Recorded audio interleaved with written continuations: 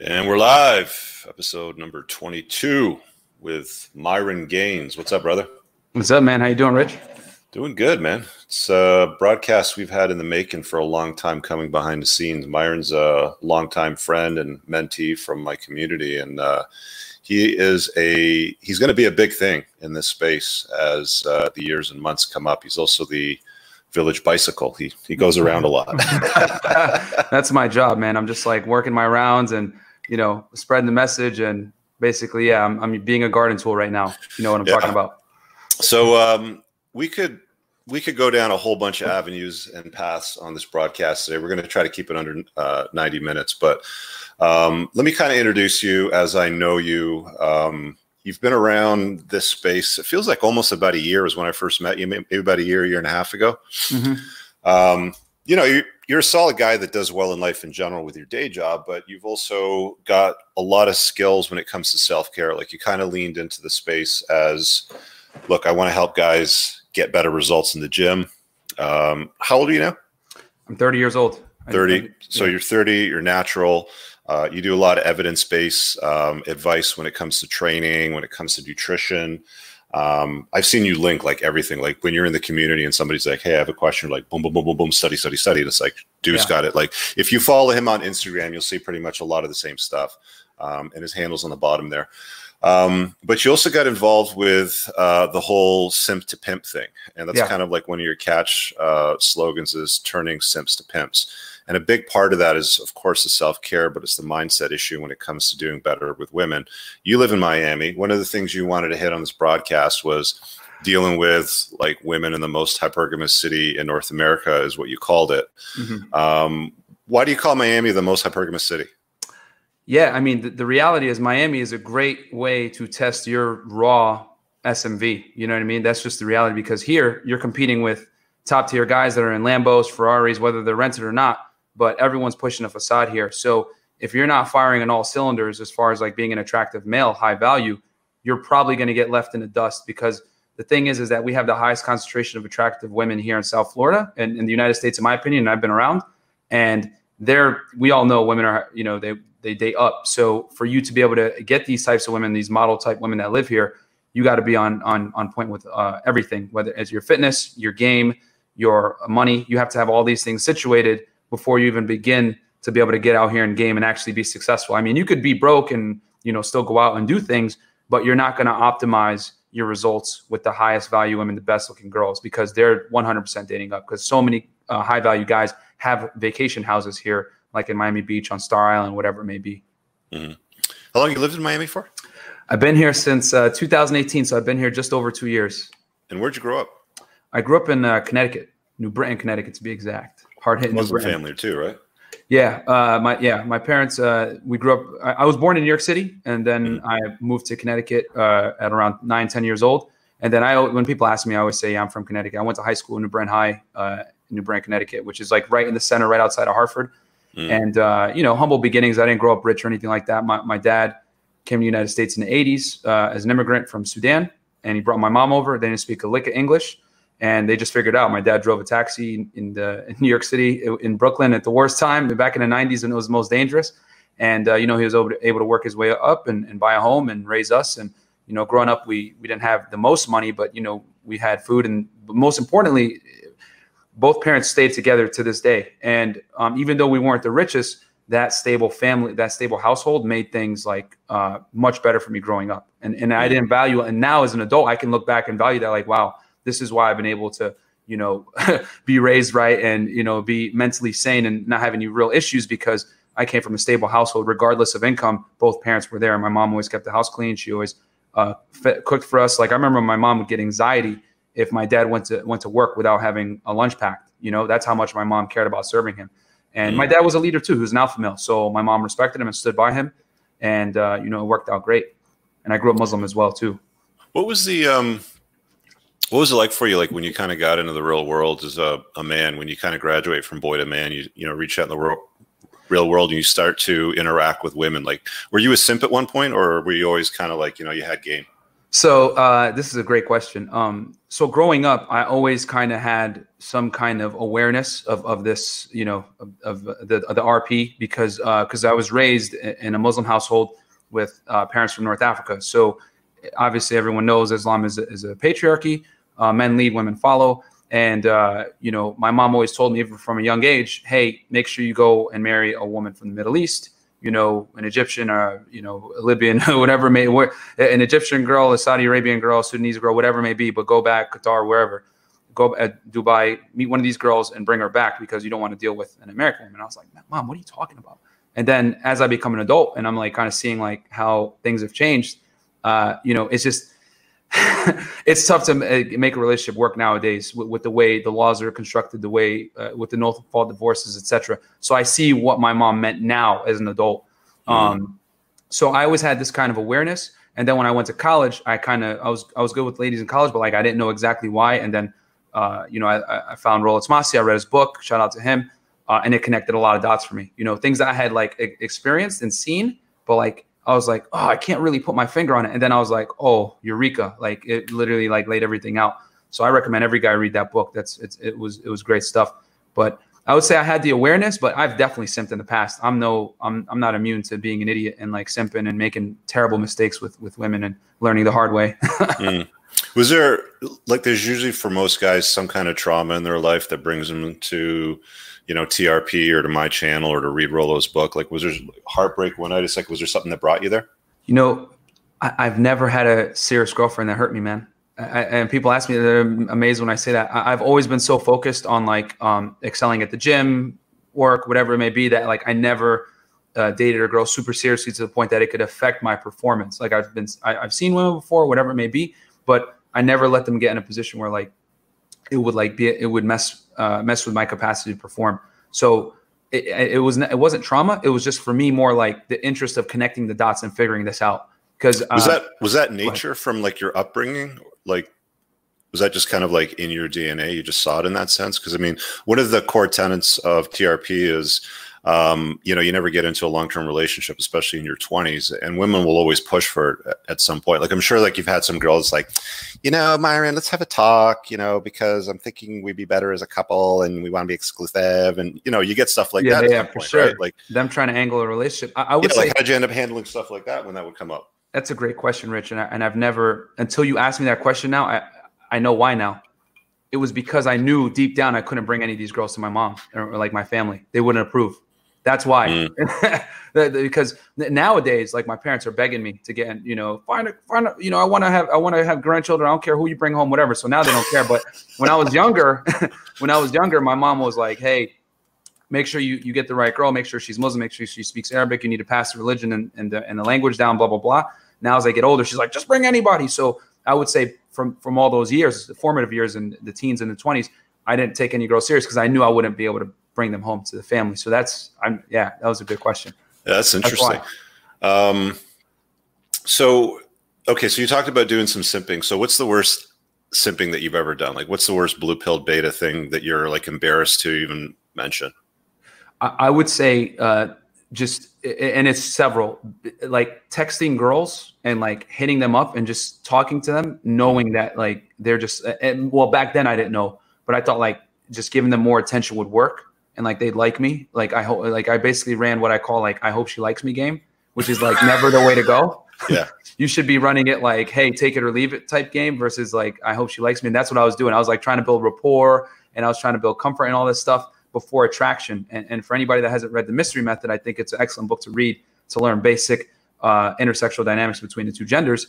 You got to build attraction first before you build comfort, so I didn't even build attraction. So I would say that was like one of the biggest mistakes, like just fundamentally like putting the cart before the horse and not understanding that like your attention is your currency as a man. And I made so many mistakes looking back in college, looking back in my teens, even in my 20s. I didn't really start figuring this stuff out until I was about 28, 29. But before that, I had kind of known, but then I finally connected the dots when I got older. So I would say definitely just giving free attention was like the biggest mistake, and like talking to girls that clearly like didn't see me in a romantic light. Yeah, I always laugh at all these like thirsty beta kind of simps because they have blood on their hands. They don't even know it. Like they've gotten they've gotten the sexual marketplace to the point where like fours believe that they're tens with three kids in tow from two different fathers because of all the free attention they get from about 80% of the male population, which in some sense makes our job harder, but it also kind of makes it easier because it's really easy to stand out from all the simping too. Absolutely. And I talked about this in a video, like how, because, you know, a lot of guys think like, oh, you guys over in this sphere, you guys are just haters. And it's like, no, bro, over 56% of Instagram users are women, and women get 5 times as many likes as men. That's some hardcore stats for you right there for the guys that think we're like, you know, we don't know what we're talking about. Yeah. Let me just hit these super chats. So Odin, yeah, I got yours, bro. Thanks, man. The Elite Tag Team is out and about. Manny says, what's the verdict on cold approach? It's an excellent question. You got to do it, man. Like that, for anybody that might not be familiar with me, I came into the scene through my boy John from Modern Life Dating, and I've been out. He's seen me out in a couple of venues in Phoenix and Orlando. And one of my things is night game. Like, you know, I'm pretty good with like cold approach, and especially within a night venue. And I guess we can talk about that later. But the point is you got to learn how to cold approach, man. Because if you don't know how to cold approach, you're not going to be able to forge fundamental skills that you need to learn when you're interacting with women. And cold approach is one of the best and most organic ways to develop these skills, these social skills on the fly. Because when you're talking, because when you cold approach a girl, number one, it shows confidence, right? And if you do it correctly, it says a lot about you as a man, and it shows a lot of social awareness. Because when she's giving you feedback, you're immediately replying in a witty, funny way, and then it shows social calibration, which showing social calibration is very attractive because most guys don't have that. So when you're able to show that you're calibrated on a social sense, she's going to instantly find you as like an anomaly compared to other guys. Because what do most other guys do? They'll come in and ask boring questions. They won't raise the sexual tension. They're not interesting, whatever it may be. So when you're able to like ping her responses based on your experiences and come back with a funny answer, it's like, oh, wow, this guy's cool, you know, and she'll want to like, she'll want to know more. So, but cold approach is definitely a skill that needs to be learned. Yeah. A friend of mine, and what I see most guys do actually is what I call interrogation approach, where they basically like get right in their face and like, so what do you do? Where do you live? What kind of car do you drive? Oh, yeah, do you like that? It's like, you know, what kind of clubs you go to? And it's like, no, you got to chill the hell out. I like your break-in line. What the hell was it? It was something like, hey, I wanted to say hi because I haven't seen somebody as cute as I am, or something like that. My pickup line, guys, like for all the guys that wonder, my opener every single time I go out is, hey, you're almost as cute as me. What's your name? That's it. And then I'll just put my hand out. And then, you know, and if she shakes my hand, what I'll do is I'll like hold on to it. And if she lets me hold on to it, well, this is a way of screening, you know, one of the techniques that I use, because my thing is I don't run like, I hope she likes me game. I run, is she available game. So you're screening out time wasters immediately. Because the thing here about Miami, especially, is that a lot of girls come down here to vacation, to take pictures, to like get some clout, you know what I mean? So you need to filter those girls out immediately when you're out. So one of the ways that you could do it, or get naturally without being overt, is like kind of subtly holding her hand when you introduce yourself and watching her body language when you're talking to her, which, you know, John does teach that a whole course on that. But yeah, definitely that's my line right there. A lot of the guys that I've seen sulk about the results they get with women.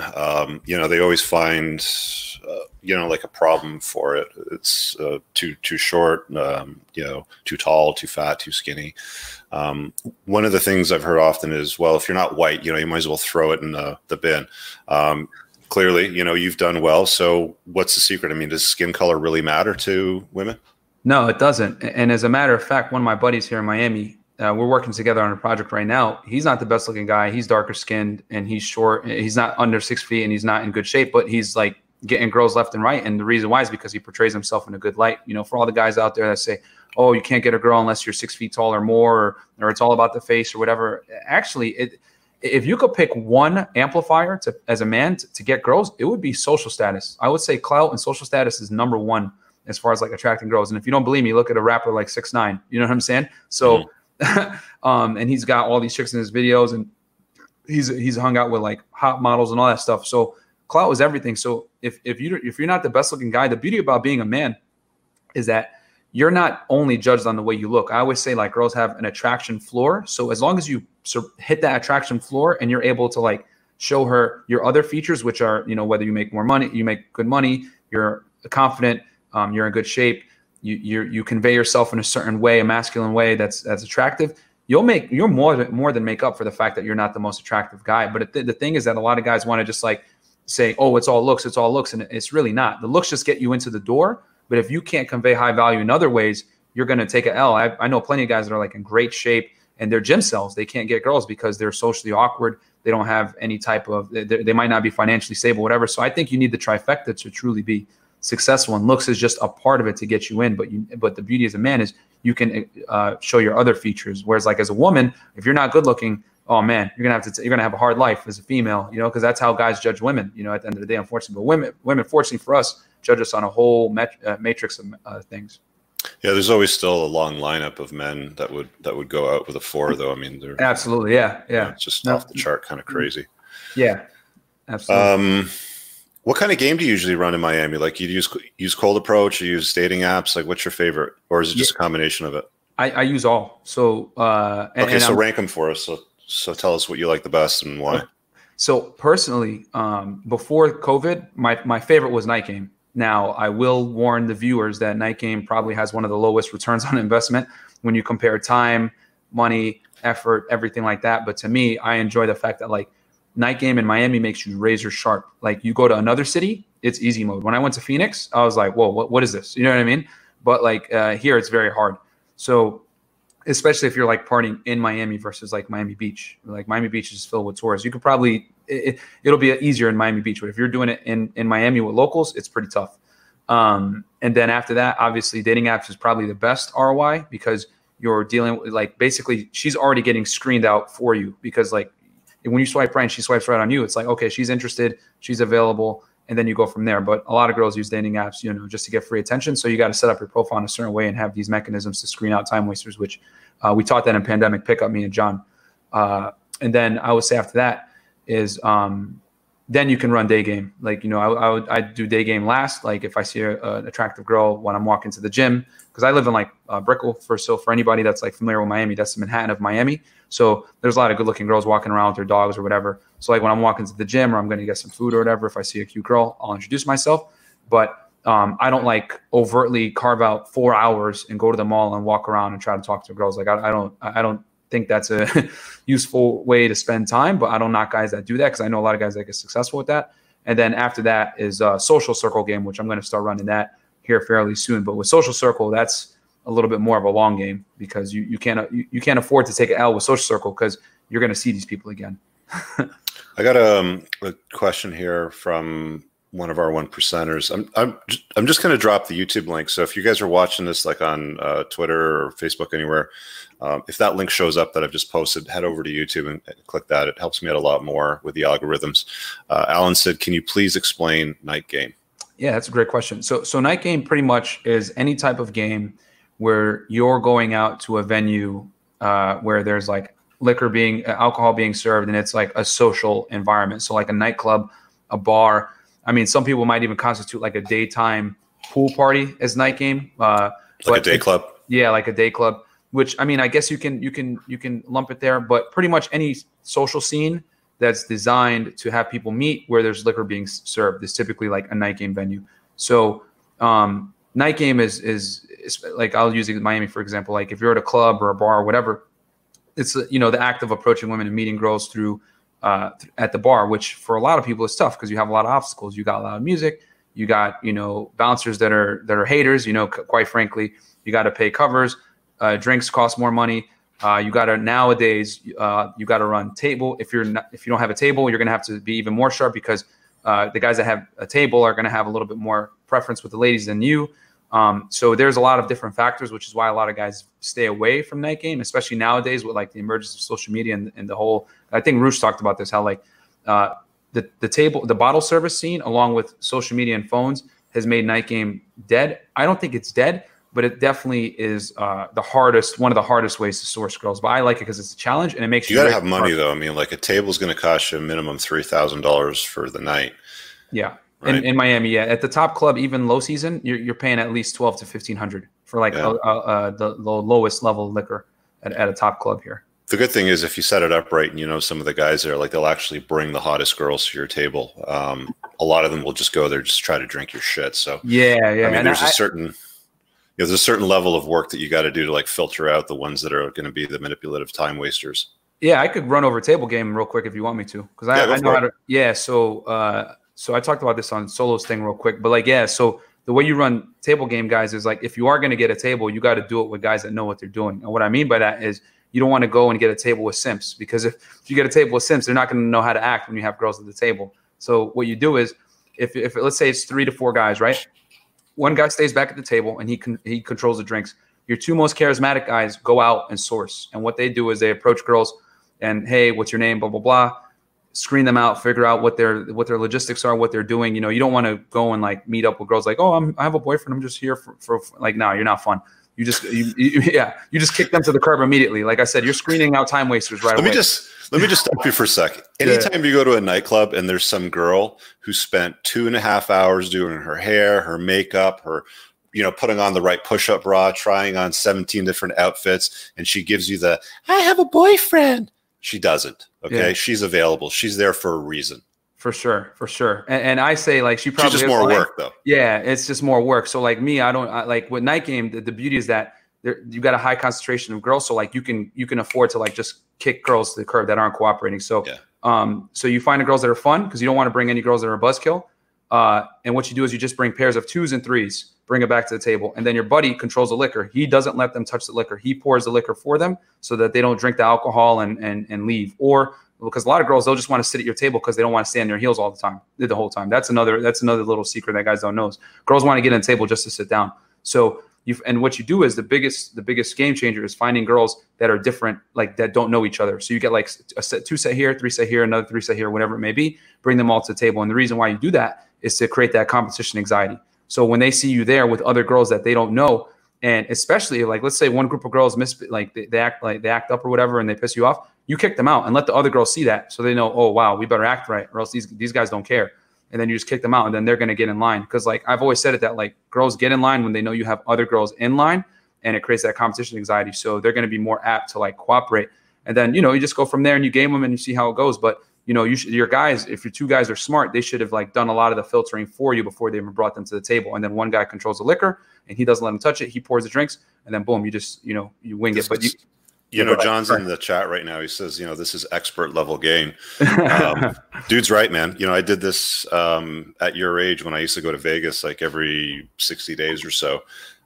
You know, we did table and bottle service, but we never had like a strategy that you laid out like this. Yeah. It's tough to pull off because like a lot of guys don't have dudes that know what they're doing. But if you go with guys that know what they're doing, like two or 3 other guys that are aware, and you do this, it's like a killer. Because then like you guys are basically working as a team to screen out time wasters. Because make no mistake, when you're doing night game, a lot of girls are there just to get free attention, take Snapchats, take Instagram pictures, like, look at my life, it's so lit. Oh, you know what I'm saying? So what you do is, you know, you're trying to get rid of those girls immediately. And I always tell guys, for free, they drink for free. Yeah, dude. You know?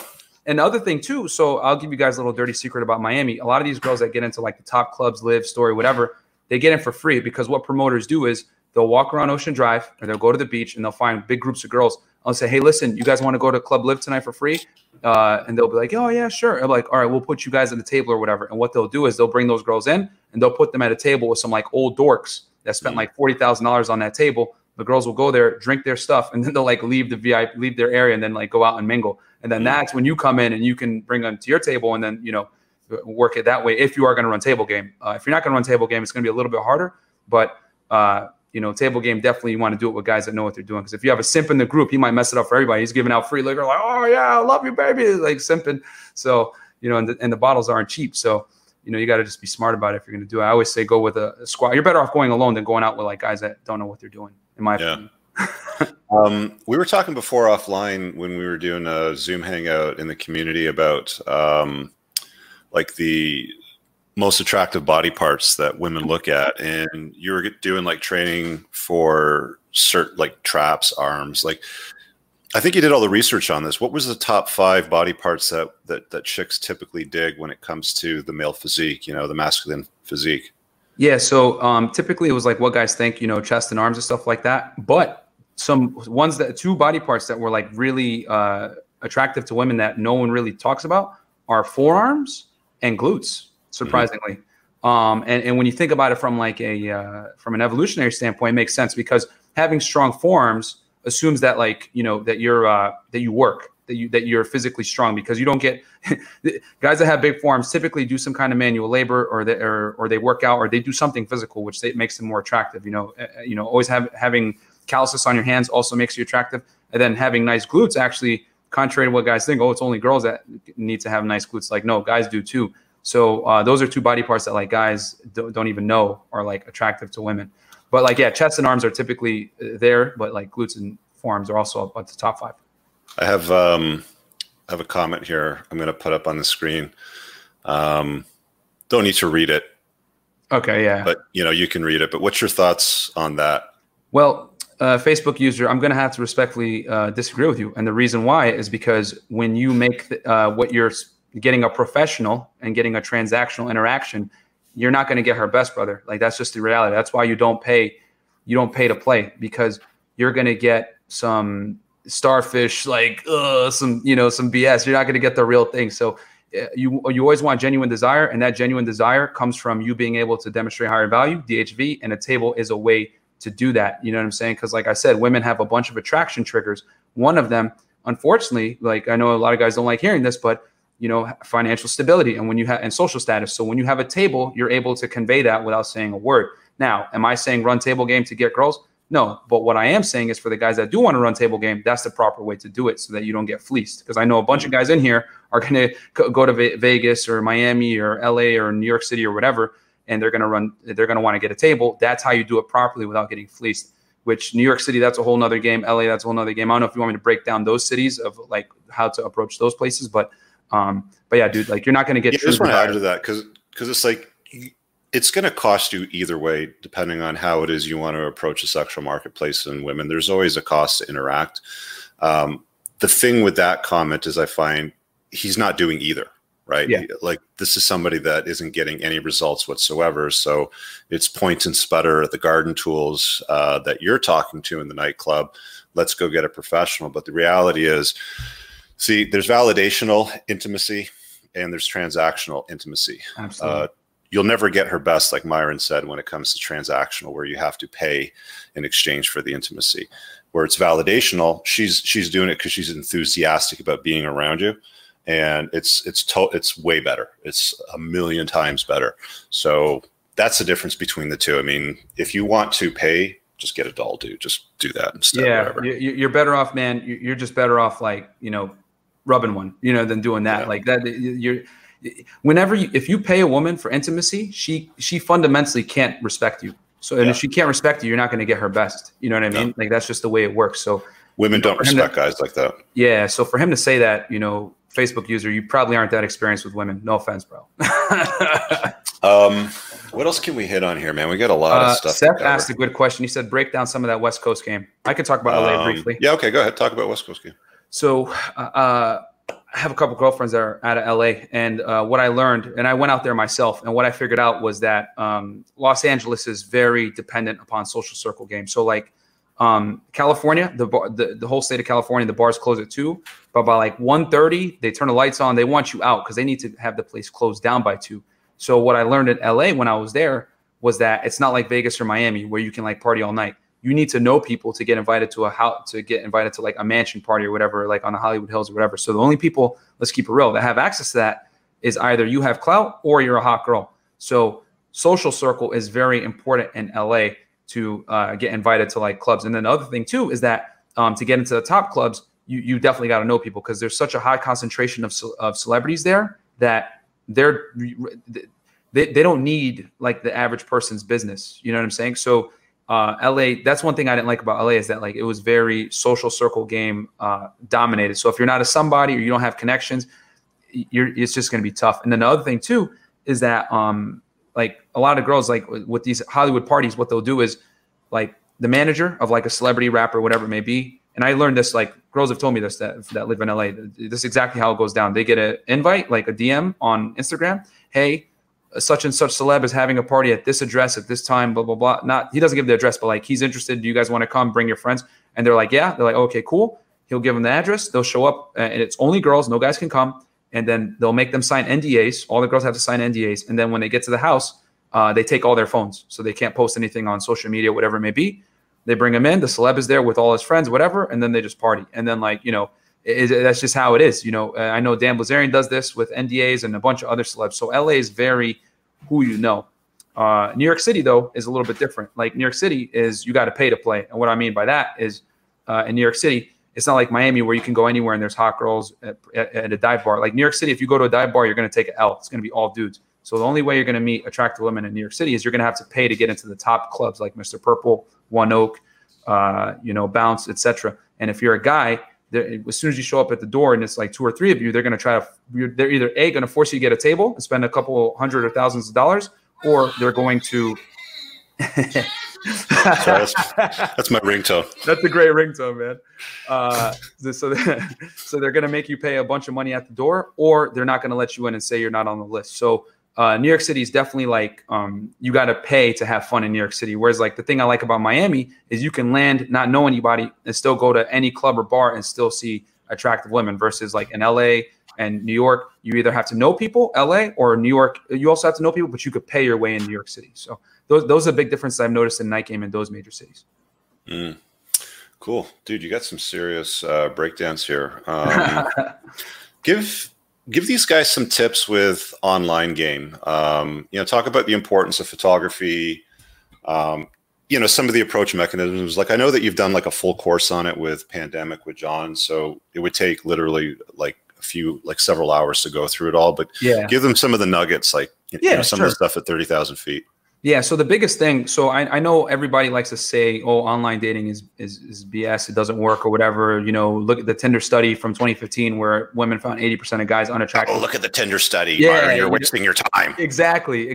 Like people come in and tell me, I can't tell you how many people call me and John scammers. And then, you know what I mean? And we're like, okay, so in my YouTube video, I broke this down. Like the reason why girls find so many guys unattractive on dating sites isn't necessarily because the guys are ugly, but the way they convey themselves is ugly. And what I mean by that is that guys take bad pictures, their profiles are low value, etc. So some top tips I can give right now are go against the grain. So what I mean by that, the average Joe has average pictures with his friends drinking a beer at a bar. And it's like, oh, okay, man, you're just another like frat guy. What you need to do is demonstrate higher value and take good pictures in cool areas, professional photography that shows you in a good light. You know what I mean? It's amazing how a few professional photos will dramatically increase your results with online dating, because you need to convey yourself in a way that's high value.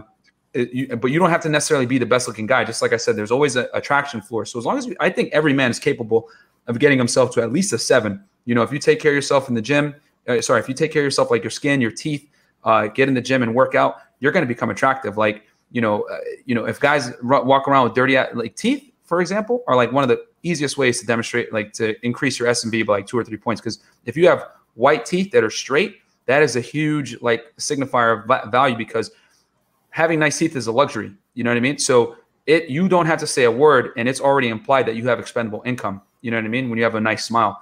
And it says a lot about your cleanliness as well. So like these little things, these little covert DHVs are excellent to increase your value. So I would say take care of yourself, get professional photography.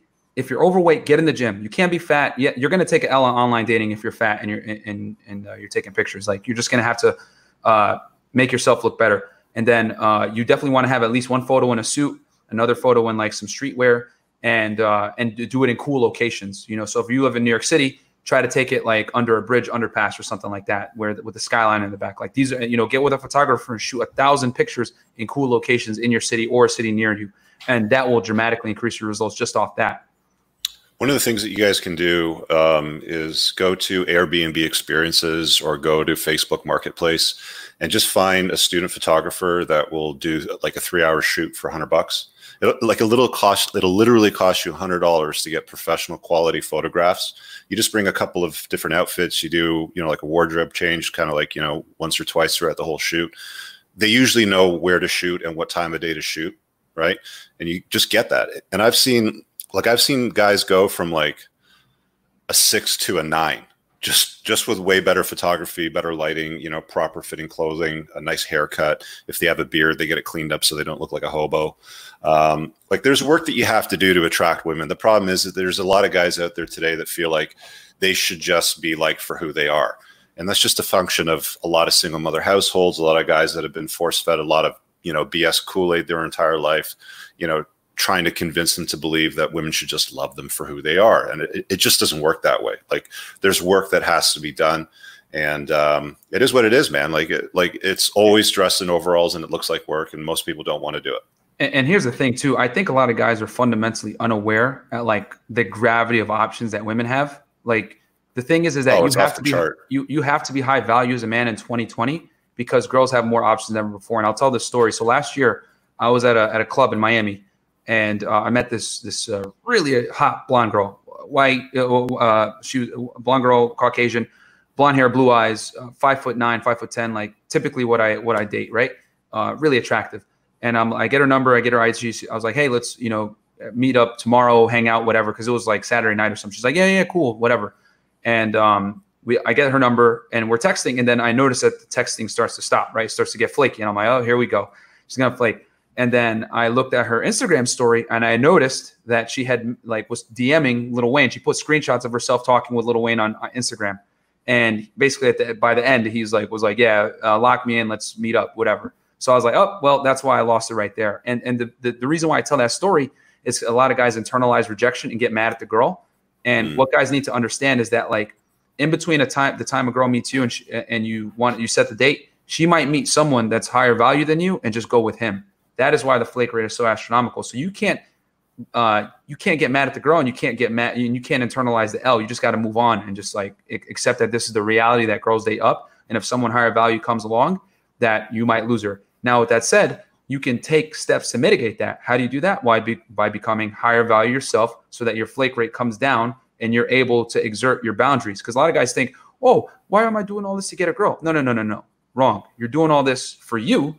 And then a byproduct of doing this for you is that you can now exert your boundaries and your authority on a woman, and she'll actually respect you, because girls date up. So if you're not above her in some manner, she's not going to respect you and defer to your authority. That's why you become high value, and the women are a byproduct of the high value. I think a lot of guys have the mistake thinking like, oh, why should I make this money and become successful for women? No, man. It's always for you. And then if you choose so, women could be a byproduct of that. I'm glad there's somebody else saying this, because I feel like I've been beating on this drum for years, but nobody fucking listens. Yeah. No, I mean, guys, it's a fact, man. I mean, if you do, because here's the reality, right? If you go to the gym and train or make all this money, and this is why Myron gets results out of life. This is why he's done well in business and training and helping guys move from simp to pimp, because he's willing to see it for what it is and do the work, right? Most guys look at it and be like, it's too much, forget it. Yeah, man. It's just like, sorry, man, I cut you off there. Go ahead. No, it's all good. I was just going to add to that is like, because here's the reason why you guys have to do this for yourself and not for women. When you're in the gym at 6 a.m. squatting 20 reps and 225 on your back, and you're about to puke or whatever, 315, whatever it may be, girls is not enough of a motivation to continue to pursue that endeavor of fitness. Okay. When you're grinding at home, working, trying to make this big money, girls is not enough of a motivation to continue to do that. It's got to be for you, because you'll never find the proper amount of motivation if you're using women as the only motivation to become successful. It's just not going to work, because the reality is women are flaky, they're fickle, their emotions change all the time. So if you base your validation, if you base your self-worth on a woman's validation, you're going to take an L every single time. So you got to do it for you, because you know that you know who you are day to day, every day. So that's why it's got to be done for you. And then the women can be a byproduct if you choose so. I've started to be, develop a little bit of fame around my Instagram stories, because normally after I'm done my workout, it's a quick boomerang with the finger, right? Yeah. And a lot of people, will DM me, and it's like, I'm not doing that for chicks. Like, that is literally me telling my inner bitch that I got a good workout in, let's do it again, because it feels good, Absolutely. When women are a byproduct of that. It's not the focus of it, and that's where almost every guy gets it wrong. Yeah. Right. Let me grab the super chat here from Offie Kingdom. He says, salute to Rich, brother Myron Gains, Unplugged Fit, sliding through, showing support, blessing to the chat. Thanks, man. Appreciate it. Thank you, Offie. You right there, man. There was a super chat here from Manny. What's your philosophy on life purpose? I'll let you hit on that first. Yeah, life purpose, man. I mean, your happiness comes first. You know what I mean? Like, the thing is that you have to be selfish in your endeavors. Everything's got to be for you. And then if it benefits someone else and you want to bring them into your world, then you can do that. But the thing is that women love guys that don't need them. And I think a lot of guys don't understand that like you need to become the prize, you need to build a castle, and then she has no problem being in your castle. You know what I'm saying? But like when you're relying on her to like, you know, to get by and everything like that, it's just inherently unattractive, because women are attracted to guys that have their stuff together and they can just like, they just want to be a part of that. You know what I mean? But I think a lot of guys make the mistake and, you know, let a woman lead the interaction and depend on her for a bunch of things. And women don't want to be put in that position, man. They want to be able to defer to your authority and relax and know that you got it, you know? So your life purpose has got to be whatever makes you happy, that you want to do. And then everything else comes after that, in my opinion. Yeah. It's like, I've got the same view. If, you know, for me, it's just mental point of origin. It really just boils down to, does this serve me? You know, does this support my mission? If Absolutely. She's involved in it, is she supporting my mission, or is she getting in the way of it? You know, those are the questions that I often ask myself when it comes to purpose in life. And you know, there's far too many guys that'll just bend the knee and become less so she can become more. And eventually they end up getting, you know, crushed or destroyed or run through the divorce machine, like even worse, because they've done it the wrong way. Your purpose should always come first. Your life should be the focus of the unit if it's something that you want to do, if you want to get married or do something stupid like that. But your life should be the focus of it, and she should be complementing that fully along the way. Yeah, and you're doing a disservice to the woman when you let her 100%. Lead. When you let her lead or you defer to her authority, you're doing her a disservice, because it's not natural for her to lead the man. She's going to feel out of place and awkward about it. So that's where this like guys always talk about, oh, my wife doesn't, you know, she doesn't want to make love to me anymore. She's always mad. She's always rude, whatever. It's because you're putting her in a stressful position where she's becoming the decision maker. Now she has to become masculine. Women don't want that. You know? There's a really good video well, it's not a really good video, but a really good example of this exact scenario on Grant Cardone's channel. I watched it last night for like 12 minutes or so, and I wanted to vomit in my mouth. But the title of the video was something like, you know, it's the G&E podcast, which is Grant and Elena Cardone, and they were talking about how to make life decisions together as a couple, or how to make choices together as a couple. Like, all right, let's click on this because this is going to be some happy horse shit. Yeah. So I'm sitting there watching it for about 12 minutes, and it's like the whole thing is he's basically supplicating her the entire time. Yep. And I mean, if you watch their dynamic closely, there's an interview with her on London Real with Brian Rose, and she's basically telling Brian, I didn't want anything to do with him. He was too short. He wasn't my type.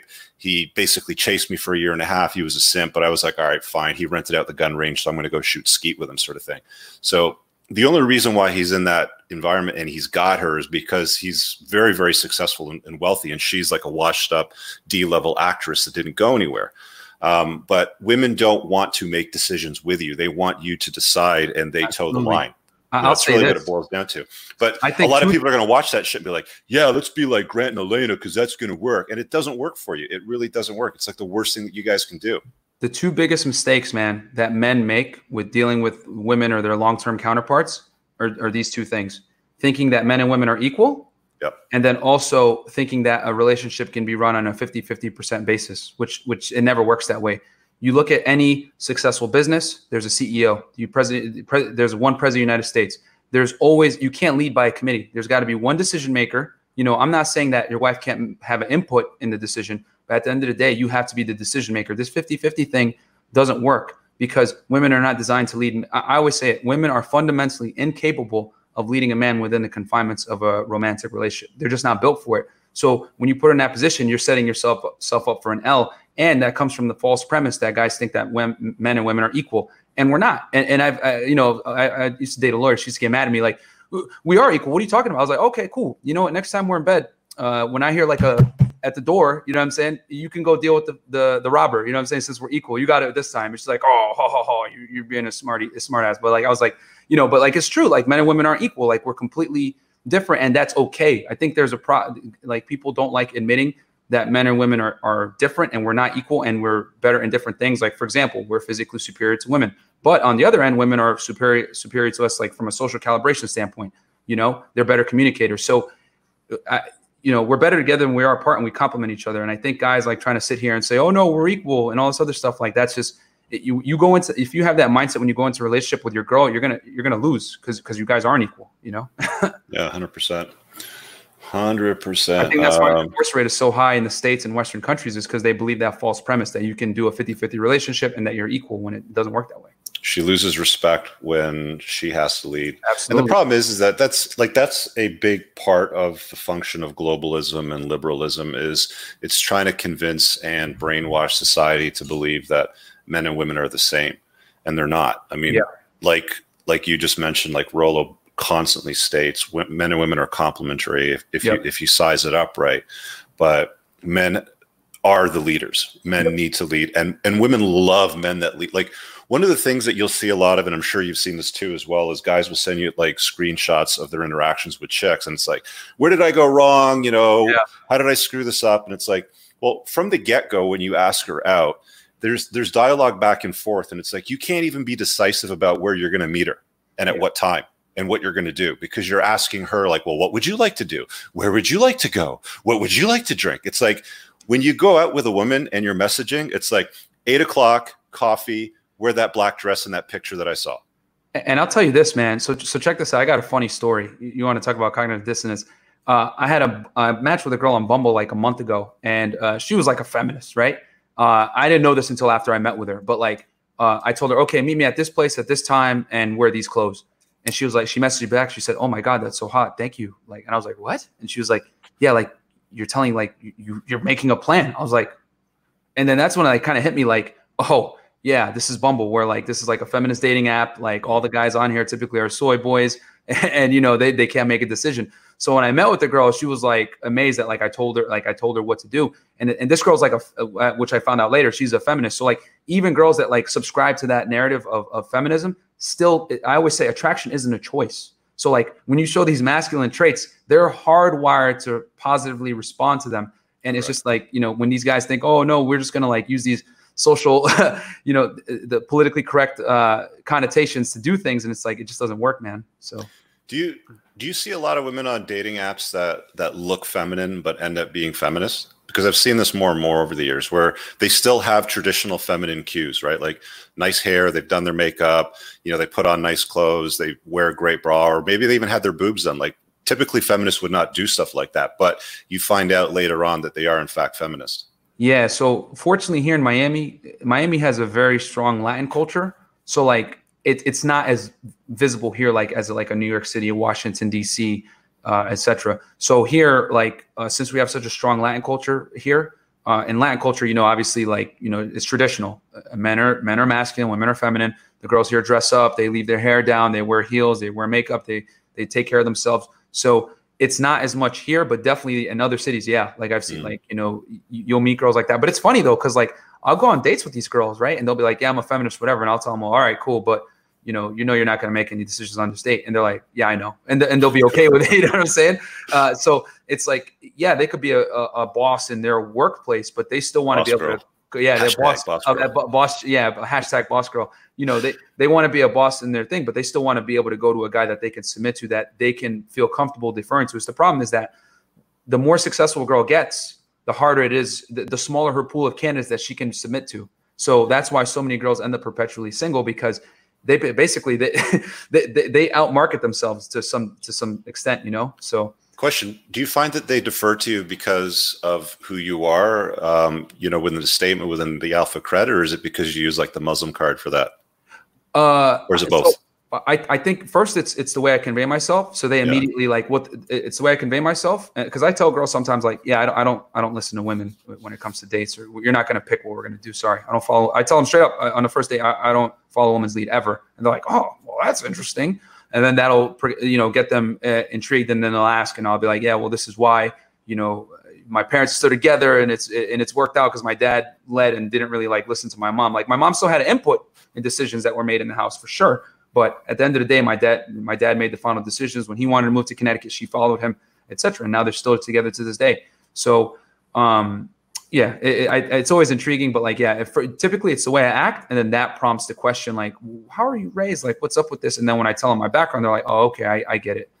So how important to you today as a 30-year-old guy is chasing excellence versus chasing women? So. Yeah, man, you got to chase excellence. And for the guys that don't know in here, man, I got to give Rich some props. Rich is my coach, guys, right? So when I started my business, like, and I was really getting into it, like I paid the time. I got, you know, you got to pay for this stuff, guys, when you want to get elite coaching. one of the best like $1,000 I've spent. And I sat down with Rich and we talked, and he basically told me, hey man, you got to get on YouTube. You got to start building an audience, all this stuff. And he gave me like some game changer tips. And, I still talk with him now, and he mentored me. And the reality is, you have to become successful. You have to become the prize, and then you can start to exert your boundaries on women. Because if you don't become successful yourself, you can't you can't have boundaries if you're not high value. You know what I'm saying? So like a lot of guys are putting the cart before the horse, like, oh well, a girl can't have social media, or she can't do this, and they're all alpha and stuff. But like, they don't got $1,000 in the bank. It's like you have to become the prize first, then women will defer to your authority. You know what I mean? So I say, get a mentor. That's huge. Like just from like working with Rich, John from Art of Life Dating, Donovan Sharp, all these guys taught me so many things that I was able to cut my learning time in literally like a quarter. Thanks to Rich and all the other guys, I was able to get my YouTube up to 1,300 subs within like 6 weeks. You know what I'm saying? So that's what happens when you pay for coaching, when you invest in coaching and guys that know what they're doing, and get mentorship from people that you can learn from and become better. Because I always say this: poor people spend time to save money. Rich people spend money to save time. That's the biggest difference. Yeah. People don't understand like the limitation on time and your health that you have, as a man. Like it runs out, it's like it's like an hourglass with sand in it. It's going to run out. And as time passes, like the older you get, the harder it is to accomplish things. Like it's harder for a guy that's 50 to do what you've done from scratch than a guy that's 30, right? Yeah. I mean, you got a lot more runway. So I always tell guys, if you're going to do this, do it, like obviously chase excellence. I mean, do it if you're 50 and you haven't done it yet, but the sooner you get that done and you've established yourself as a man, the better you're going to do in every area of your life. And the less likely you are that you're going to have a problem in areas of your life, because money and success solves a lot of stuff, right? Absolutely. Success leaves clues, and it also builds a great network. Like your network is often, what becomes your net worth. And a lot of people don't understand that surrounding yourself with excellence matters. And you're not going to surround yourself with excellence if you're sitting in the corner of the internet sulking with a bunch of losers that get nothing done, that are hiding behind, an avatar on their screen.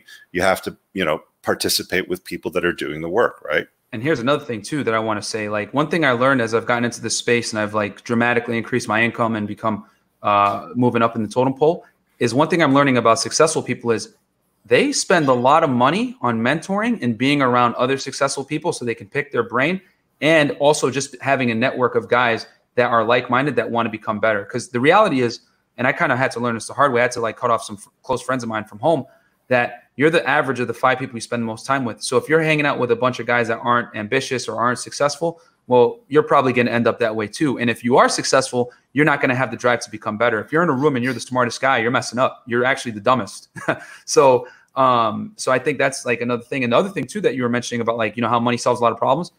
I'll say this: when it comes to dating, when you have your body on point and you have your money on point, you're not going to sit there and tolerate BS from girls that you're just not going to do it. Like I can't explain it. It's like you have to get to this point, but you will not tolerate like some 19-year-old bimbo mouthing off to you at a club. You're going to be like, what? You're just going to like walk away from her and go talk to someone else. Like you're not even going to take her serious, and you're not going to internalize rejection because you're going to have that abundance mindset because you know you're high value and you'll be able to move on to the next girl. I can't tell you how many times I've been at a bar. I'll talk to a girl. She'll curve me straight up, like turn her back on me, whatever. I'm like, all right, cool. I'll go talk to another girl. She'll see me talking to the other girl, and then she'll reapproach me later and say, oh, so what was your name? And I'll be like, nah, yo, get out of here. So it's like, you give it back to them. And it's just, but that's the power of having your stuff together as a man. You'll move differently. And when you move like this, like I said, women are very socially calibrated. So when you have that abundance mindset, she could feel it that you're outcome independent, and she's gonna work a little bit more to retain your attention, because most guys, let's face it, they go up, oh, I hope you like me. Let me qualify myself to you. And I always say, when you qualify yourself to a girl, you're already taking an L. You know what I mean? She should be qualifying herself to you. Never deny a woman the benefit, the pleasure of qualifying herself to you as a high value guy, because then she's going to value that interaction more. And women date up. They need to qualify themselves to you to feel that. Hypergamy is a good thing. Like when you get your head around it and you go and do the work for it, it's actually a good thing for you. You can take advantage of it. hypergamy is great because here's the thing, guys. If hypergamy didn't exist, if women didn't date up, we wouldn't be the advanced society that we are now. I'm talking to you guys through a Sony camera. We're streaming live. Rich is in Canada. I'm in Miami, and we're doing this. This is all because of hypergamy. This is because dorks didn't get to procreate, and only the best procreated, and now they were able to invent all these great things. And we're here today talking on YouTube about it. You know what I'm saying? So hypergamy is a good thing. A lot of guys get mad, like, oh, women date up, all this BS. And it's like, bro, no, survival of the fittest, man. This is the way it is. Like, dorks don't procreate, and it's probably better that way for us as a society. You know what I mean? You've basically doubled your income in the last couple of years, like since I've gotten to know you with what you're doing, and you're already paid well before you got into personal training and helping simps become pimps and all that. How has that changed? What's that? And working with you. Yeah, of course. I mean, but we've already covered that. We don't need to spend too much time. But I mean, like, how has that changed? Because all the haters, bro, they always say, "Oh, Rich is robbing people. Like he's charging $1,000 an hour." It's just like, all right, guys. Well, results don't whatever. lie. There's always going to be that corner of the internet of a bunch of sulkers. Fine, do it. Okay, cool. But I mean, for you, like, while you've seen your annual income practically double in the last year and a half, how has that changed you as a man when it comes to your life? Because I mean, this playlist that we're broadcasting on is called Playing to Win, and there's a difference between playing to win and playing not to lose. And I think you'd probably agree before you hopped into space, before you got coaching from guys like me and others, you were pretty much in the playing not to lose sphere. But now I see you as a man that's playing to win. How has that changed your life, like holistically? Like, I'm not just talking about women, like everything.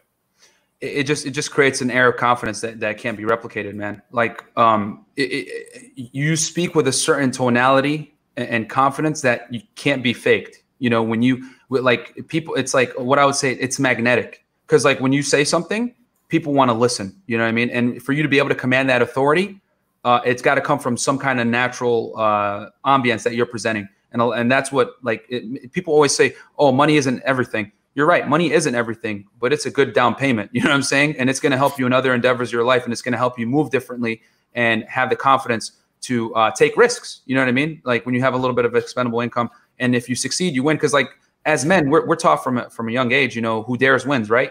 So you gotta get out of your comfort zone, and being successful allows you to get out of your comfort zone so that you can like take these risks and make more money or whatever it may be. But yeah, I mean, it's just like, I would say the biggest thing is it creates this air of confidence that it can't be faked. Whenever somebody says, money can't buy happiness, like I always respond with, yeah, but you never see anybody crying in an exotic car. Facts. Right? It never happens. Facts. I've never seen anybody cry in a Lamborghini. So don't give me that crap. Like the guy, yeah, I mean, it's true. Like, yeah, like, money isn't everything. There's a lot of people out there, it's not, but it buys options. Yeah, that are like, that have dough, and they're like, and I'm not like rich by any means, but like, I'm doing okay for a 30-year-old guy, no kids, no family. But, the thing is that it gives you options, and it makes life much easier for you to do things. You don't have to like check your bank statement or whatever. You can just do what you want, which is like incredible freedom. You know what I mean? So that you can't really put a price on that. And the other thing too is, because guys always want to link it back to women and stuff like that. I always tell guys, men and women look at money completely differently. And like men look at money from like a society, from a hierarchy standpoint. Like if a millionaire walks in a room, all the guys are instantly going to have some level of respect for that guy, because they're going to be like, okay, he's a millionaire. He probably had to, because men understand the burden of performance, right? And we know that this guy's probably put in some kind of work, assuming he didn't inherit it, to get that level of money. You might pick his brain. Hey, how'd you make it? Whatever it may be. So that's typically how men look at money. Women, however, look at money as like a means to an end. So like I always tell guys, like, don't sit there and lead with your wallet and tell her, I made $5,000 in the stock market today, baby. It's like, no, bro, she doesn't care about that. But if you tell her, hey, baby, pack your bags, we're going to go to, Mexico for 3 weeks. She's going to respond favorably to that. But how did that happen? From you being able to earn more money. Like women don't care about money. When they tell you, oh, I don't care about money, they're not lying. They don't care how it's made. They just like the benefits that come from it, and the spontaneity and the freedom. So that's how I think like a lot of guys make the mistake thinking like, oh, let me overtly tell her about how I made $10,000 in the stock market. It's like, no, bro, like, no, you demonstrate. Don't care about that. But like when women say that they don't care about money, you also have to watch their actions, because they will choose a high value guy that's 100%. Got his money sorted over a younger alpha that doesn't have his money sorted. Yeah. But I meant like, as in they don't care like how it's made is what I meant. Yeah. They don't care how it's made. They like what it provides. They like what it does. Like they look at money as like a means to an end. you Yeah, know? well, it's a security component for them, right? Because 100%. Yeah. women usually, well, not women usually, but throughout history, women have always relied upon high value men that could provide. That's why we have this alpha seed beta need dichotomy today, where you see women that will go get knocked up by the alpha Chad Tyrone and then get, Billy Bob to take care of the kids for her. Yeah. You mentioned earlier, single guy with no kids right now. Do you want to get married and have kids? Is that something that you're looking at in the future? Like, where's your headspace at, for that with a 30-year-old? That's a dangerous proposition nowadays, man. It is, but I want to hear what your view on it is. Yeah.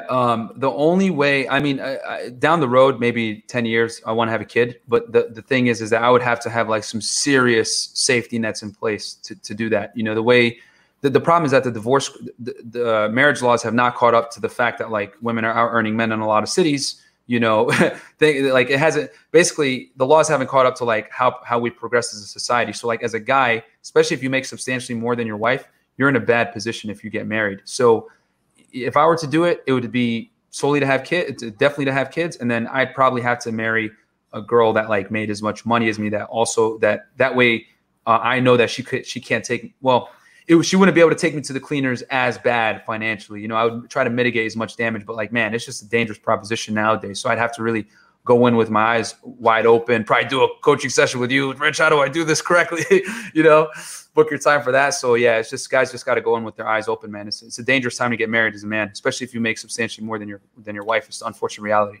Yeah, I always get guys that ask that question. It's just like, man, that's such a slippery slope to climb, and I get why you want to do it, but I don't know. Like I've been talking to a couple of guys in my community about putting a full course together on, vetting for LTR / marriage. That'd be good for like, for raising kids, because there's a whole bunch of steps that you got to take. So if that's something that's of interest to you guys, leave me a comment below. Let me know. Maybe I'll put something together. I think that's a great idea right there, man. Because at the end of the day, like if you're not trying to have kids, there's no point to get married, in my opinion. None. Forget there's it. Really, there's nothing in it for you as a man.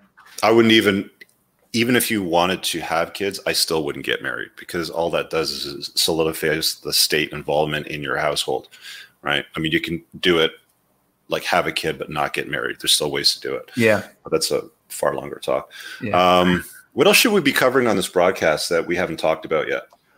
I don't know if anybody has any questions about fitness. I know there were some guys asking questions about game. I'm looking. Okay, here. so let's talk about fitness for a bit, because this is kind of like, how you got started in this. This is like a early segue. So what do most guys make the mistake on when it comes to self-care over and over and over again that you're constantly having to correct to make them aware of? So I would say because I've worked with a lot of clients now, a couple, like hundreds. And what I'll say is that the biggest mistakes that guys make with their fitness is they don't have the rudimentary basics down. And what I mean by that is that they're looking at, they're looking at all the like minor little things, like the accentuated things versus the fundamentals. So like, for example, they'll ask me questions like, hey man, what supplements should I buy? Hey man, like how many reps should I do? Like stuff like that. When in reality, they're eating like crap. They're not sleeping. They're not drinking water. They're not going to the gym frequently enough. Like they don't even have the staples down. And I would say here's the reality with the fitness industry, guys. I can't make money telling you the basics that are going to be responsible for about 90% of your results. Eating correctly, sleeping enough, training 3 to 4 times per week, getting enough frequency in and volume, all these types of things. These are all free. You know what I mean? But what I can make money is selling you bogus supplements, selling you stupid plans, selling you, some fat loss quick scheme. I always say the fitness industry doesn't make money on getting people fit. They make money on selling you dreams, some kind of quick fix, whether it's Herbalife or Skinny Fit Tea or whatever it may be. Like none of that stuff works. You know what I mean? It's all BS. But they play on human emotions to get a short-term solution, a quick solution to a long-term problem, a short-term solution to a long-term problem. So I would say a lot of guys just don't get the fundamentals down, and that are responsible for most of their results. Is it because of the instant gratification culture that we live in, or is it because of something else? Rich, like, man, I would say like, so we live in like, that's amazing. Like I call it the fast food society. We live in a society now of like, where you can, use your phone and get a random guy to pick you up in a black vehicle and take you to a destination. And you can have someone randomly bring food to you, like, and all this other stuff. We live in a fast food society. So like drive-through society. So people are used to getting things instantly. You can look up anything on the phone on Google and get an answer within a millisecond. So the thing is that fitness doesn't adhere to that fast food society. So a lot of people aren't used to that, and they don't understand that, like with fitness, it's literally the equation for success. I always say this: it's consistency plus time equals results every single time. But people aren't patient, and they don't want to see it through. And even worse, they might go and like take drugs to try to make the process go faster. When in reality, if even if you take drugs and you don't know what you're doing in the gym, you're still not going to get results. Like people think, oh, you're only making gains because you're on steroids. Like, no, a lot of times these bodybuilders are on steroids. They know what they're doing, and they're taking the drugs because they have the foundation down packed so well that now they've gotten to a point where they've maxed out their natural potential. So I know a lot of guys that are on testosterone replacement therapy, and they're fat. Like they just don't get any kind of results. This is a picture here off your Instagram of you before when you were fat to fit. What did you have to, like, how much did you weigh here?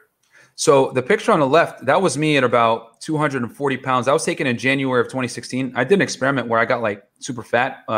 Were you trying to get fat, or was that just a result of lifestyle? No, I did it on purpose. So okay. At the end of 2014, I had just finished a cut, I had like just finished like basically like a cutting phase of getting leaner. And then I was like, all right, I'm going to do a dirty bulk, which for the guys that don't know, a dirty bulk is like when you basically go on like a crazy calorie surplus period in an effort to try to build muscle, which I will never do again.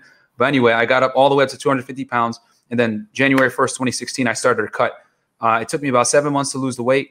And I was able to get down from around 250 to about 205. In the picture on the left there, I was around 240 to 245. So I was like right in the beginning of the cut.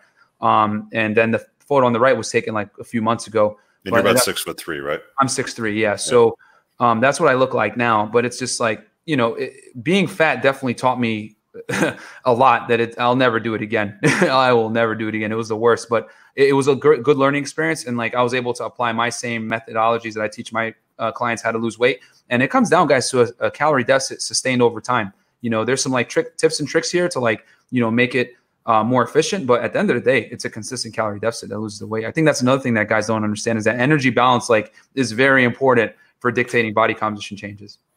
I got a super chat here. Let's throw this up for us. Michael Hendricks says, I'm a 36-year-old Army vet, single father. I found this community about 2 months ago. Just ordered No More Mr. Nice Guy. Thank you for helping clueless guys like me get our lives together. You're welcome, dude. That's a good starting point. It's good. It's probably good to go through once or twice, but the real meat and potatoes isn't stuff like the Rational Male book series, especially books 1 and 2. And a lot of the stuff in my Red Pill playlist will deal with the intricacies of a lot of the things that Myron's been talking about. Like there was a point there where you were like going off on a tangent. It's like, all right, I'm just going to take out my earphones and walk away and get a drink and just let him deal with this for the next 15 minutes. Cause you're basically saying everything that I've been saying, but it takes a long time for it to set into guys' head. Like they just don't want to do the work, and they don't want to realize that these uncomfortable truths that are crushing the comforting lies that they've been subscribing to their entire life actually work, right? They actually work. It's like, get that work done, man. It's so important. You can't be an RP masturbator, guys. You got to actually like do the work. Like you can consume, you can read the Rational Male, Bachelor Pad Economics, Rich's book when it comes out. But if you don't apply the principles and you just sit there and read it and like, oh, wow, this is like great theory, but you don't apply it, you're going to take a L in the marketplace. Like this information is, and here's the other thing too, because like a lot of guys like are on some stuff where they hate women or whatever. Guys, you read these books not to hate women. You read these books so that you can avoid hating women for what they'll never be to you. Because like a lot of guys have this notion that like, and Rollo says it all the time, shout out to him. It's so true because, a lot of guys have this notion that like women should love them unconditionally. And unfortunately, guys, everything in life is conditional. Your job, your life is conditional, people, your friendships, that's conditional upon you bringing them value and them giving them value in exchange. Everything in life is conditional. No one loves you unconditionally. So that fairy tale, you got to beat that out of your brain. Chris Rock said in his Tambourine stand-up, only women, children, and dogs are loved unconditionally. Men are only loved under the condition that they provide something.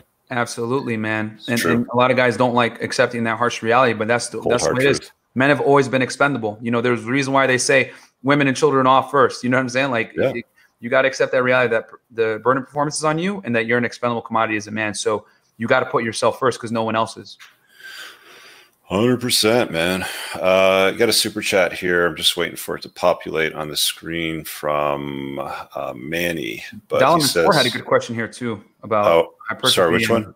Dalaman Sport, he asked, you talk a lot about hypertrophy training. What about trying to combine stamina with strength?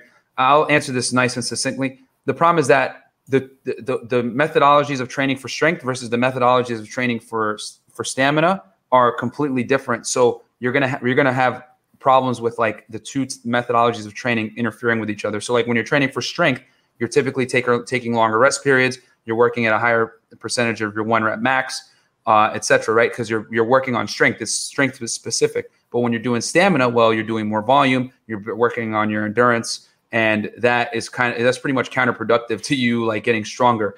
So, and it's going to interfere because when you're training for strength, you got to be pretty much firing on all cylinders. So, I would say pick one and just stick to that, man. Because when you try to chase 2 rabbits, a lot of the time you'll end up with none. So that's what I would say for that. Yeah, if you want to do better with women, then focus on strength and mass. Like stamina, like runners, like long distance cyclists, runners, triathlons. Typically, they don't have the aesthetics that women like. The golden ratio, the 1.62, broad shoulders, narrow waist. Thick, dense muscle mass. I'm not talking bodybuilder size, but I'm talking like the nice aesthetic look.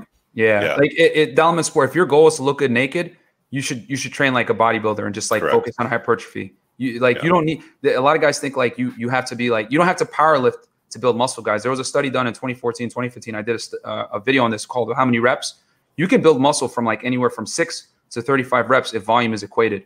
So that gives you a lot of leverage to like be creative with your training and use different variables. Because the beauty with hypertrophy is you can build muscle with a wide range of rep ranges. And I actually encourage that because you don't want to lift too heavy because you increase your likelihood of injury when the closer you get to your 1 rep max that you're working with. So, Manny super chat. He says, what do you guys predict the culture will be like socially and in dating within 10 to 15 years because of the growth of the manosphere? So this is a great question. I personally think within the next 10 years, more guys are going to be aware. And I would say easily 10% of the male population will be aware of this stuff and they'll start like exiting the marketplace. Because this stuff is exploding. Like more and more guys are finding this kind of content every day. So, from their frustrations, like, if you look at like what guys commonly Google, it's like, how do I get girls and stuff like that? And then boom, they start finding this type of content. So, it's just a matter of time. I think in the next 10 years, as the internet gets bigger, the world becomes more globalized, more and more guys are going to start seeing this type of content. I mean, even the young boys now, you look at them on Twitch, they're like even saying like simp and all this stuff. They're aware. Yeah, they're starting to put up with a lot less bad behavior with women, which is a good thing. But there's always going to be simps. There's always going to be like the vast majority of the male population will be beta-tized. Men will always defer back to the feminine, for the most part. Like there's always even tips. Like even guys like us, I'm sure that you would totally agree. But there's even times where I'm like, thinking about doing something and I have to catch myself because that would be beta, sort of thing. You're like, sure.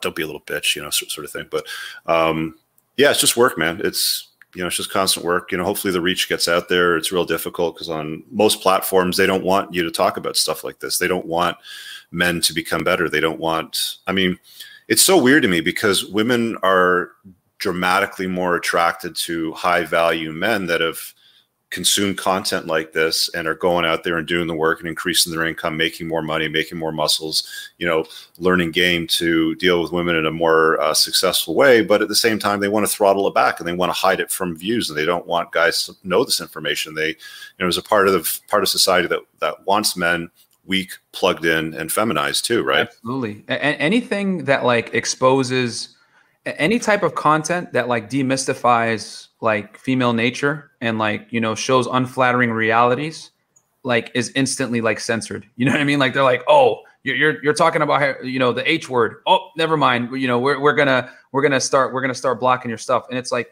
and it's sad too, because here's the thing. What guys don't understand is that there's a lot of men that find this content and pull the gun from out of their mouth. You know what I'm saying? Like, Rich, a guy, I remember a guy, you were telling a story about how a guy had a horse tranquilizer gun in his mouth and he was going to kill himself, I think like in Mexico or something like that. And yeah, so he was a Mexican veterinarian. There's actually a video with a Q&A on Before the Train Wreck. He called in and told the full story. I've been meaning to cut that out of the video so I could put it on Instagram, but it's, it's pretty fucking sad. Like the dude was about to end his life with a horse tranquilizer. And, he saw a computer screen with something about hypergamy and he started watching, he dove down the rabbit hole and he's like, dude's dude's alive. He's doing amazing. He's very successful. He's still here. He's still walking this earth because he chose not to take a permanent solution to a temporary problem in his life. Absolutely. And I think that the thing, what people don't understand, and I understand why it's like this, like people don't know that like men, we're designed to suffer in silence. Yeah. Like guys, it's very frowned upon for men to like go with their problems to like someone and talk about it. You know what I mean?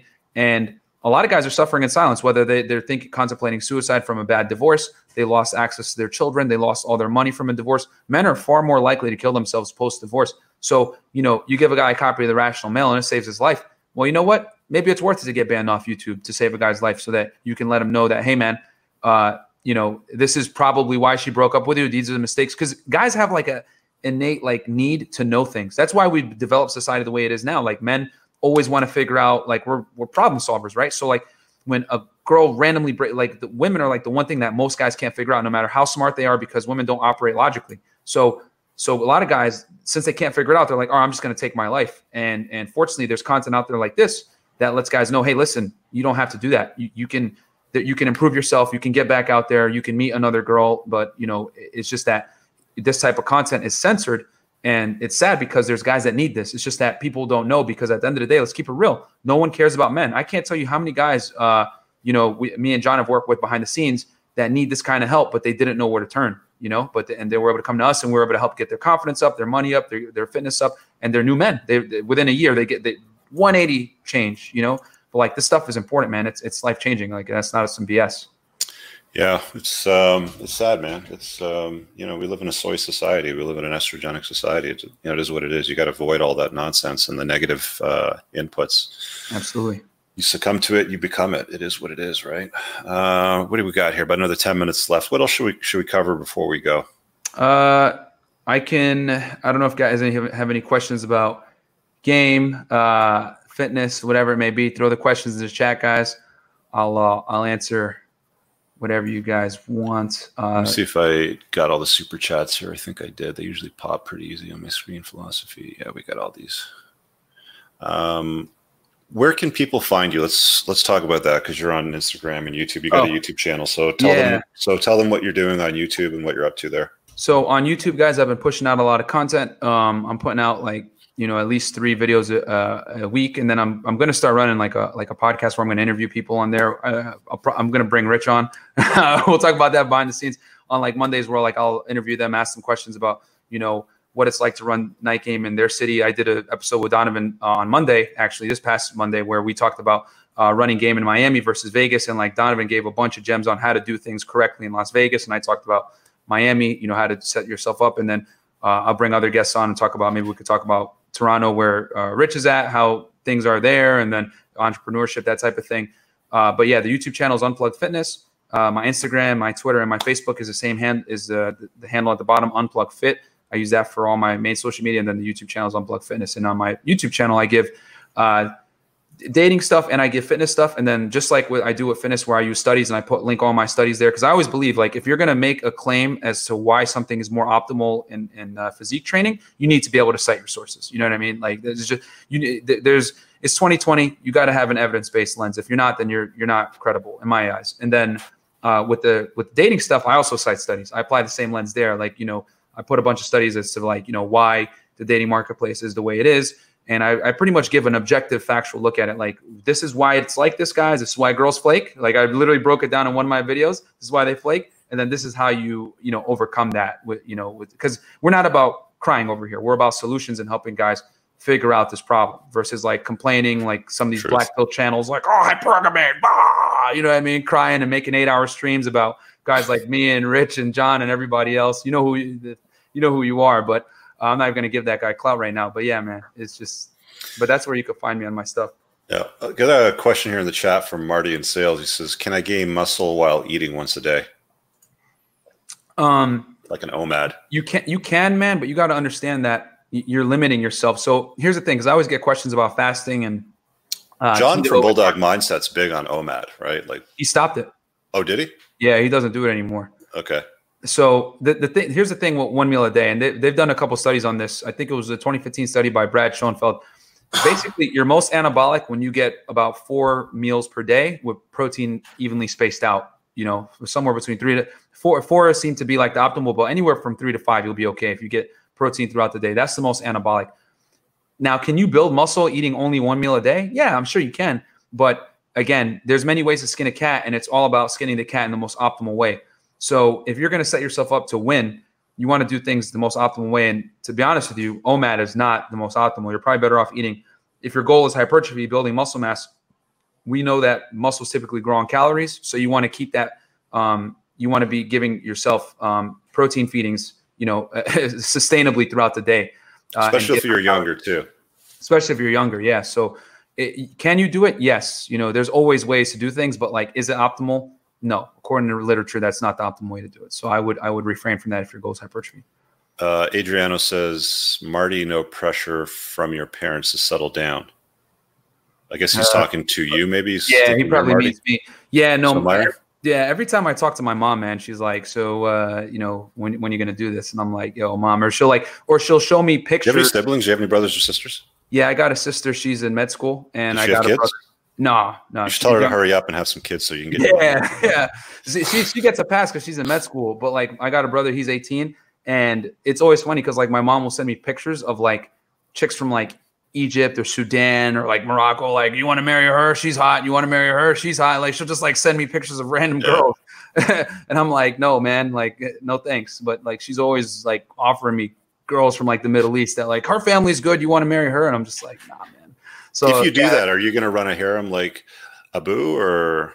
Yeah, I would. Yeah? Me and Abu have talked about this. I would have multiple wives. There's no way I would only have one. The thing though, in Islam, guys, is a lot of guys think like, oh yeah, you can have multiple wives. This is awesome. No, the checks and balances is you have to treat each wife the same financially. So if you buy a house for one, you need to buy a house for the other one. Like you can't make them live together if they don't want to. So that's how you kind of like check and balance the polygamy. So, you got to have your T's crossed and your I's dotted if you're going to do that. But yeah, I would definitely probably have multiple wives because like I'm not. I got to pull him on at some point to talk about his lifestyle and how he runs it because I think it's way different than what people think it is. Yeah. Abu, like he's got that thing figured out, man. Like me and him talk about it offline. Like he's a good dude. He knows exactly what he's doing with it.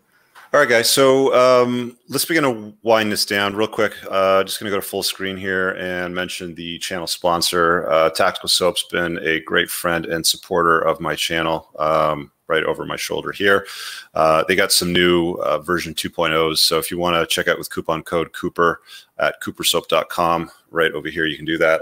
If you guys are watching the replay, I'll leave it pinned in the top link. So shout out to Scott from Tactical. So where do we go here? Double screen. You guys know where you can find Myron at. And Peace up, guys. Yeah. He's a good guy. He's going to be an up and comer. Keep an eye out for him. He's always putting out good stuff, and the quality of his video production is like top shelf. So he knows what he's talking about. I totally co-sign, where he's going here. And if you're interested in, getting coaching or anything direct from me, shout out to Myron for, supporting and providing a testimonial. You guys know where to find me, always pinned in the top comments. That's where I'm at if you want to have a one-on-one or get into my business coaching class. What's going on hit me here? up for coaching too, with fitness coaching. You guys hit me on the side and, we'll do a consultation and figure out if you're a good fit for my fitness coaching. I think we got Rule Zero Saturday on Ryan Stone's channel, if I'm not mistaken. So keep an eye out for that. And I'll also have another video released tomorrow around noon. I got a bunch in the hopper I got to pump out. So, dude, thanks for hopping on with me, man, and just chopping it up and shooting the breeze. Yeah, it was good to catch up and do this because normally we normally talk offline on Zoom and it's like a locker room, especially when we get Paul in there. Yeah, we kept it clean for you guys. Yeah. You guys are missing out on the good stuff, if I'm being honest with you, because when we get together, behind the scenes in the Zoom meetings and we really talk about some stuff, it's pretty awesome. So, thanks for hopping on. Follow his stuff. Totally co-sign where he's at. Look out for him. And again, there's stuff coming out on my channel, so make sure you subscribe, hit the notification bell. See you guys later. Peace out. Later, guys.